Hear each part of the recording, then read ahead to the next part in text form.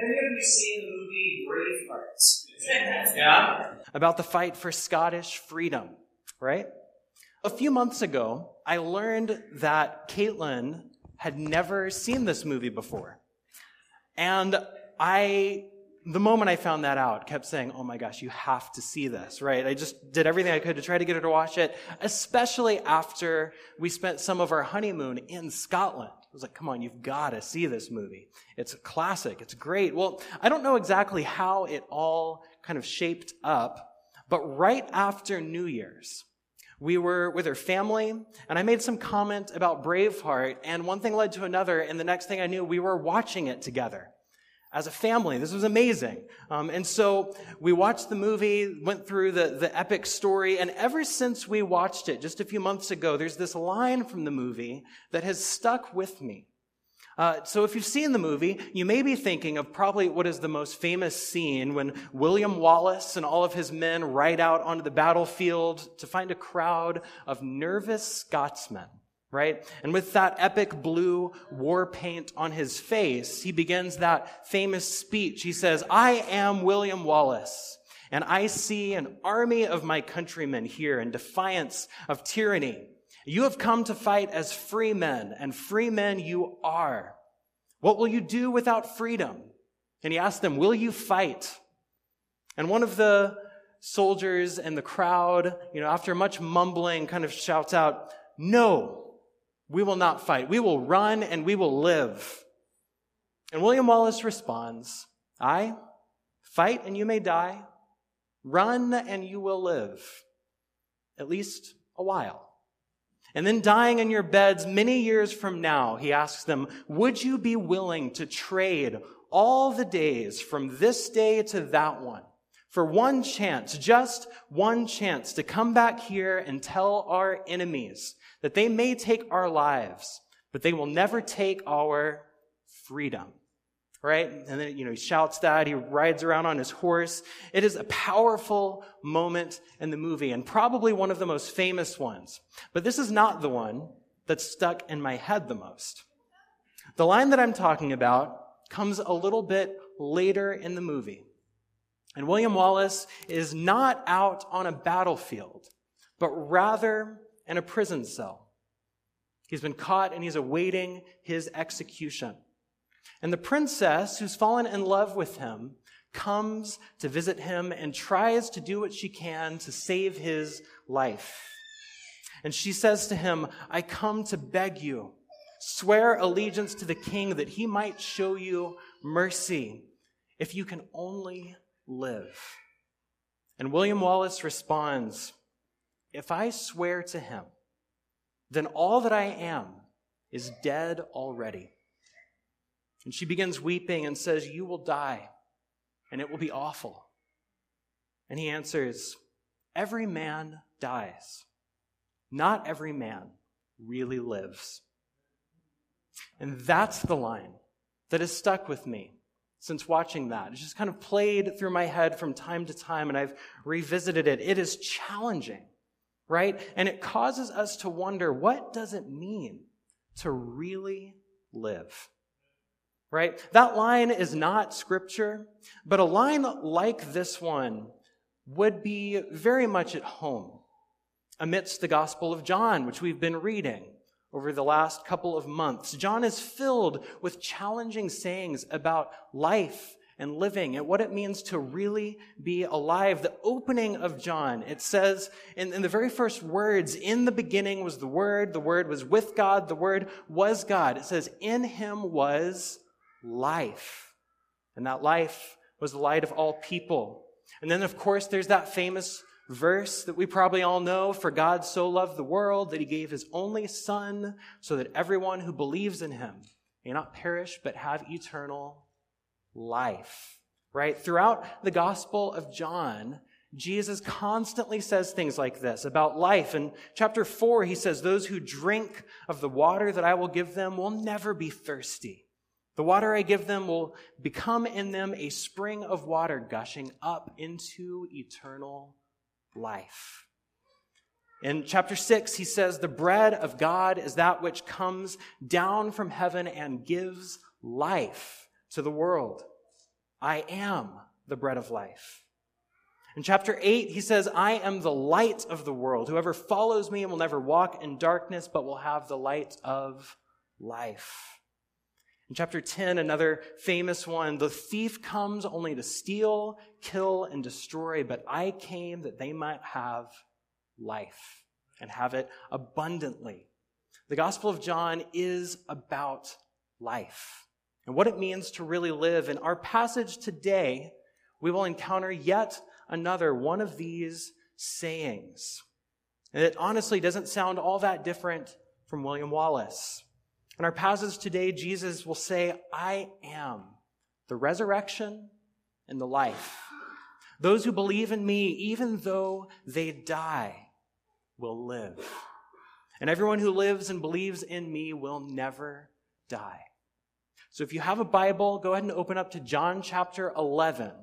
John chapter 11 is where we're going to be today. That's where we find that verse. And today we're going to be finishing our series on the signs in the Gospel of John. And we'll see a sign that brings all of these things together. That will show us what all this talk about death and life and what it means to really live is all about. And ultimately, as we've been saying, it's going to show us who this is all about. This sign, perhaps more than any of the others, points us to Jesus. It shows us who he is and who we are called to be in him. And this one, kind of like last week, is another lengthy story. It unfolds over 45 verses. So I thought once more, rather than me reading them all to you, we would watch them. So turn your eyes to the screen and hear the word of the Lord.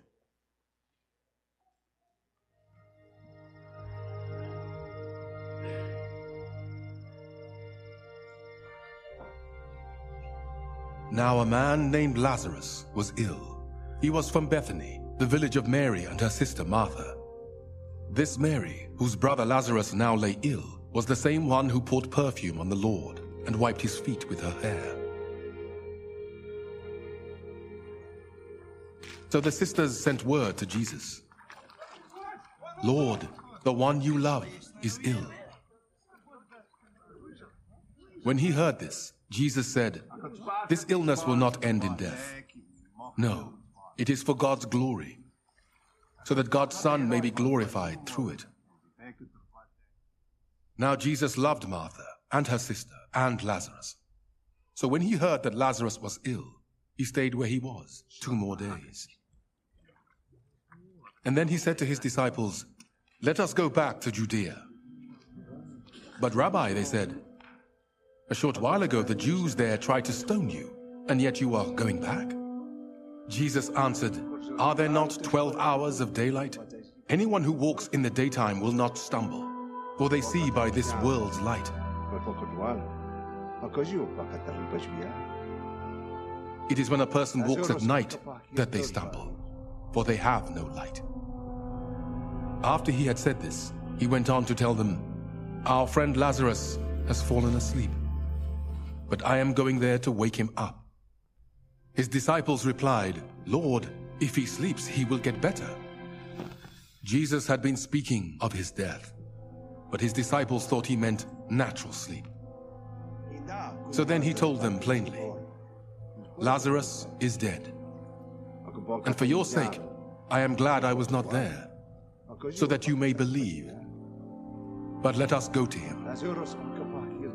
Then Thomas, also known as Didymus, said to the rest of the disciples, let us also go, that we may die with him.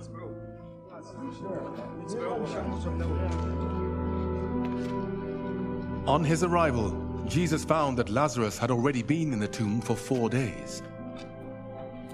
Now Bethany was less than 2 miles from Jerusalem, and many Jews had come to Martha and Mary to comfort them in the loss of their brother. When Martha heard that Jesus was coming, she went out to meet him. But Mary stayed at home. Lord, Martha said to Jesus, if you had been here, my brother would not have died, but I know that even now God will give you whatever you ask. Jesus said to her, your brother will rise again." Martha answered, "I know he will rise again in the resurrection at the last day."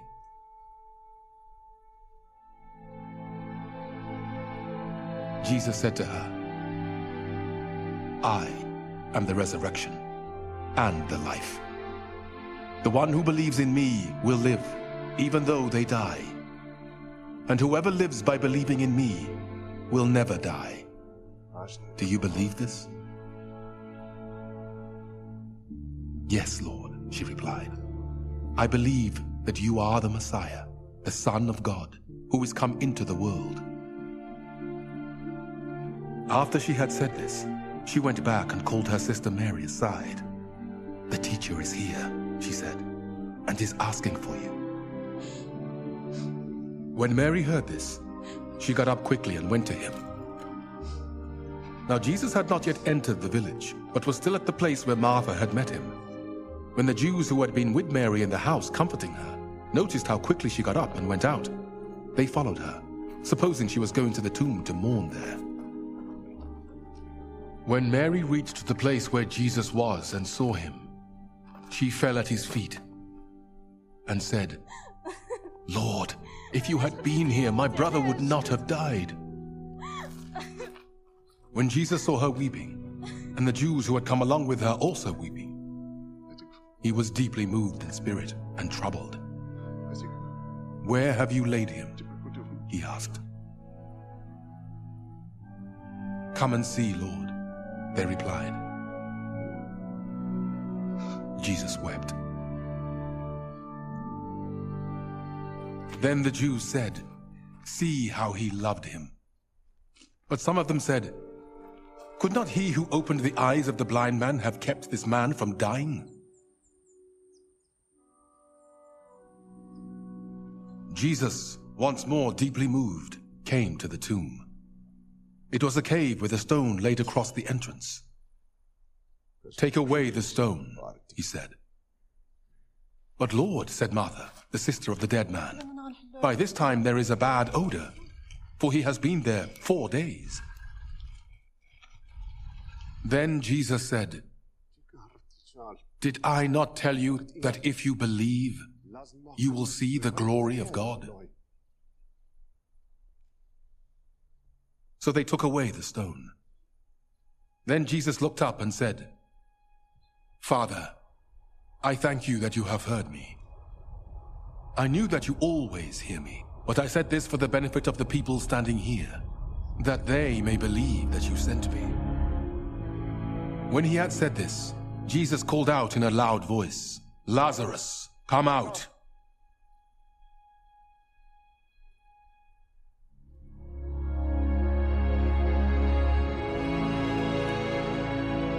The dead man came out, his hands and feet wrapped with strips of linen, and a cloth round his face. Jesus said to them, "Take off the grave clothes and let him go."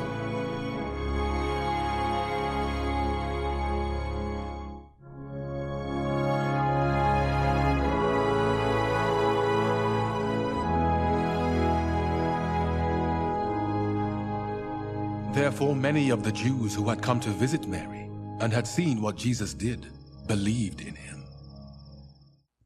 Well, as we often say, this is the word of God for the people of God.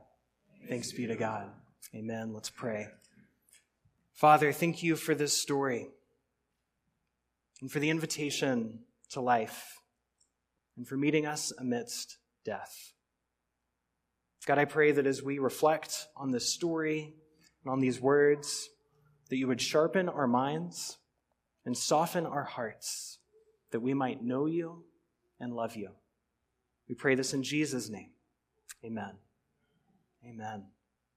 So this sign, like some of the others that we've looked at over the past several weeks, has a very similar pattern, right? It begins with someone bringing a need to Jesus. And his first response to that need is an initial, "not yet," right? But then as we continue to see the story, he moves forward and works the sign, and it ends with many responding by believing in him. And there's another similarity in this sign as well to some of the others that we've seen. If you think all the way back to the very beginning of this series, you may remember in John's prologue, those first opening verses, it says, "The Word became flesh and lived among us, and we have seen his glory." Right? Glory as of the Father's only Son, full of grace and truth. And then after the first sign of water to wine, John summarizes what had happened. He says, Jesus did this, the first of his signs, in Cana of Galilee, and he revealed his glory, and his disciples believed in him.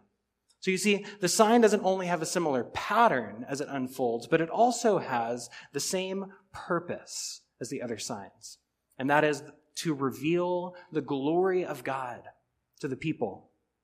And just look at the start of our passage, just after he receives the news of Lazarus. Jesus says in verse 4, "This illness does not lead to death. Rather, it is for" what? God's glory, so that the Son of God may be glorified through it. And then toward the end of the passage, just before he calls Lazarus from the tomb, Jesus says in verse 40, "Did I not tell you that if you believed, you would see the glory of God?" And so this story is literally surrounded by the glory of God at its start and at its finish. But though this is a story about glory and about life, it is also a story about death. And so between the glory of the beginning and the glory of the end, it's a story filled with grief. And this is important because isn't this so often where we find ourselves? Just think about it. We can look back to the beginning, right? We can look back to creation when God spoke and there was light and he saw that it was good. And when we look there, we see life and we see glory. Or we can look ahead. We can look to the end, to the day of redemption when Jesus will return and make everything new. And when we look there, we see it full of life and glory. But between the life and glory of the beginning and the life and glory of the end, we experience an awful lot of death and grief. And I think that this story shows us how to be a people living between glories. How to be a people living amidst grief and death. So this morning, I want to talk about that grief and how it is that we live with it. And so I want to say, what do we do with our grief? That's the first question I want to explore. The second one is, where do we go with our grief? And then finally, at the end, just like the story, we'll come back around to the glory of God. And so first, what do we do with our grief? Some of you may be familiar with the 5 stages of grief that are talked about. There's denial, anger, depression, bargaining, and acceptance. Some of you heard this language before. A cycle that we go through in the midst of grieving. And at the center of that grieving process, there are 2 key emotions: anger and sadness, right? And both are natural and, I think, necessary responses to grief. And to reflect on these, I think we can look at the 2 sisters in the story, Mary and Martha. Because though they both come to Jesus with the exact same words, "If you had been here, my brother would not have died," they come seemingly with different attitudes, right? Martha's response to grief is assertive. She hears that Jesus is coming and she marches out to meet him. And the video depicts her nearly scolding Jesus, right? Saying to Jesus, "Why weren't you here?" This is not far from the psalmist who cries out to God, "Why have you forgotten me?" But we're not very comfortable with our own anger very often. So we try to mute it. We try to ignore it, to forget it, or maybe we just passive-aggressively pass it out to other people around us, right? None of this really works, though. And when we try to ignore our anger, it festers, and that grief that we're carrying remains. Keeping this bottled up can actually keep a person locked up in grief for years. And some of you might know what that's like. Maybe you're even captive to it now. But I believe that there is hope. There is somewhere we can go with our anger and grief. But before we get to that, I want to also talk about the other response to grief, right? The other is sadness.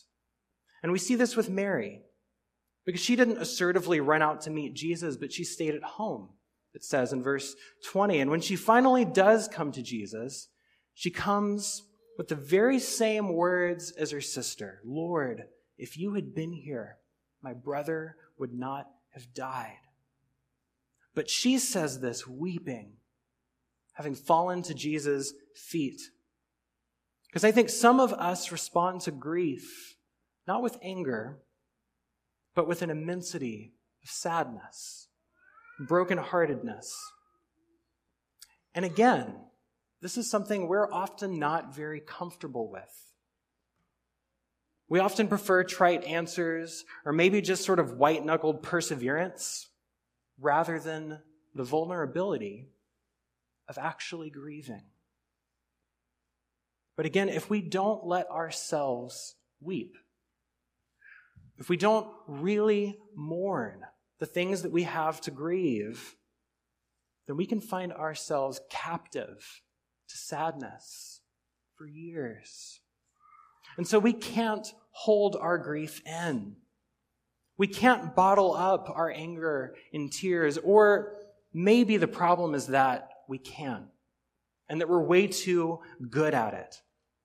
We're way too good at holding it all in, and we don't know what to do with it. We don't know where to go with it. So how do we let it out? We can't keep it on our own. We have to bring it somewhere. So where do we go with our grief? Well, we're in church. So the Sunday school answer is Jesus, right? We go to the same place that these sisters went. We go to Jesus. In the midst of grief and in the face of death, we must go to the one who is himself the resurrection and the life. In verse 25, it's what he says. And when we go to Jesus, we don't just get trite answers or empty, white-knuckled endurance, right? When we come to Jesus, we find a spacious welcome for all of our responses to grief, both anger and sadness. Perhaps most surprisingly, we'll find that we're actually not even alone in our anger and sadness, because Jesus is also angry and sad. Jesus actually grieves with us. Isn't that what we see in the story? Just look at verse 33. It says, when Jesus saw her weeping, and the Jews who came with her also weeping, he was greatly disturbed in spirit and deeply moved. And then verse 35, the shortest verse in the Bible, and yet perhaps the most profound. Jesus wept. You see, we're not alone in our grief. Jesus joins us there. And it's easy to lose the full force of this in our formal Bible translations, because Jesus meets us both emotionally and also viscerally. He is familiar with the physical response to grief, and that's what we see here. He doesn't just meet the grief that we feel in our hearts, he also knows the grief that we feel in our bodies. Do you know that feeling? That visceral ache? That's what's described here in verse 33. A great concoction of emotional and visceral experience. It says Jesus was greatly disturbed and deeply moved. Some translations say troubled and moved. That first word, disturbed or troubled, is a difficult one to really translate, to bring into English. It's a word that has a sense about it, not just of disturbance, but really of anger and of indignation. Jesus looks around at all of the people weeping around him. He looks down at his friend Mary, who is crying. And it's almost as though he looks directly into the face of death. And he does not only feel sad, he feels angry. Because Jesus was there in the beginning. Whenever God created and saw that all things were good. And now the Word that was in the beginning with God has taken on flesh, is dwelling with us, and he sees what death has done to the good creation. And he's angry about it. And so he's greatly disturbed or troubled.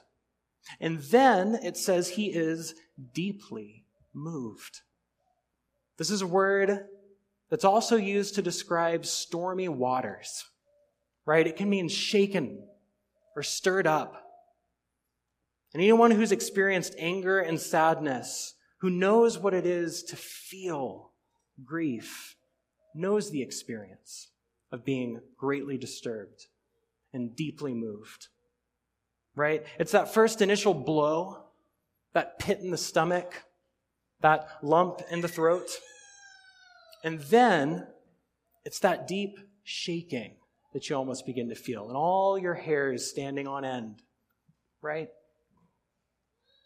It's your heart rate rising and that hot feeling coming across your face. And then it happens. Then the tears finally break forth. And that's what we see in verse 35. The visceral grief that Jesus is experiencing breaks forth, and it says, Jesus wept.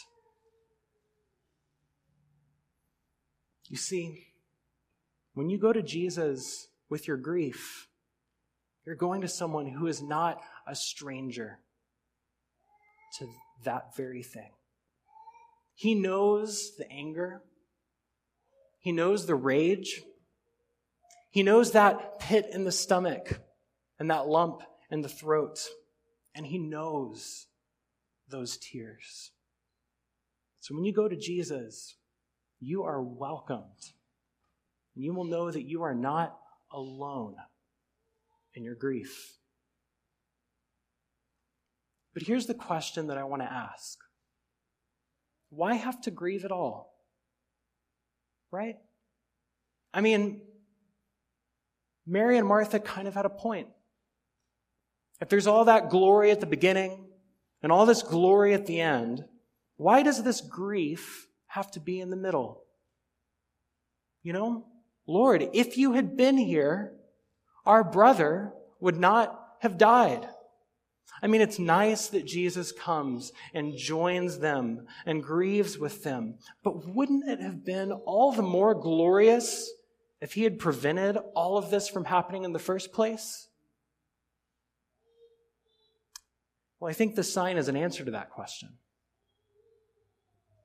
And not just an answer to that question, but really a glimpse at the heart of what our faith is ultimately about. You see, Christianity is ultimately about resurrection. It's about resurrection. In verse 25, Jesus didn't just say, I am the life. He says, I am the resurrection and the life. Christianity is about resurrection. And in order to experience resurrection, you first have to experience what? Death. In verse 4, when Jesus said, "This illness does not lead to death," he wasn't lying. This illness does not lead to death. It's for God's glory. He wasn't lying about that. Rather, what he was saying is this illness does not lead to death, but rather through death. And that is God's glory. The glory of God is ultimately seen not in preventing death, but defeating it, in delivering us through death. That's what this sign points to. It would not have been a more glorious thing for Jesus to have prevented death in the first place. It is all the more glorious for him to bring life from death. This is what the sign points to. And this is why I think baptism is one of the core marks of following Christ. Baptism is a picture of life not by itself, but life through death. It's a picture of death and resurrection. And this is what I think William Wallace meant, right? When he said, every man dies, but not every man really lives. When he said this, he was saying, in order to really live, I must die. And that, I think, is what Jesus is saying to us through this sign. Life is found through death. And this is the glory of God. So this Wednesday is Ash Wednesday. It's the beginning of a season called Lent. Right? And Christians all around the world are going to gather together on Wednesday. They're going to have ashes placed on their heads and hear the words, "Remember that you are dust, and to dust you shall return." Ash Wednesday is a reflection on our mortality, a reflection on the reality of death.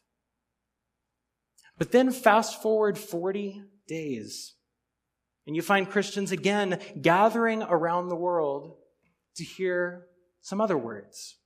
He is risen. And they all respond, he is risen indeed. Those 40 days in between are called Lent.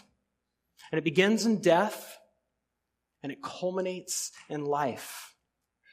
And the season of Lent may seem strange to you, right? It might seem like some sort of weird Catholic thing, but before it was Catholic, it was just Christian. Here's maybe another way of thinking about this season that is called Lent. Take that picture of baptism, right? That image of dying with Christ and being raised with him, and then stretch that picture out over 40 days. That is the season of Lent. It is a season of dying to ourselves and of living with Christ.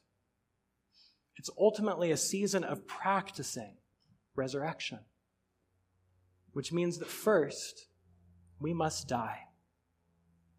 So we're about to enter into this season of Lent together as a church. And there are a number of ways that we're going to be practicing it as a congregation, and ways that I want to challenge you to practice it personally. You may have seen a table out there in the lobby on your way in that has some resources that we're going to be able to use throughout this season. I'm going to share a little bit more about that later. But for now, as we sit with this story, I want to leave you with the words that Jesus says and the question that he asks. He says, "I am the resurrection and the life. Those who believe in me, even though they die, will live. And everyone who lives and believes in me will never die." And he asks, do you believe this? So do you?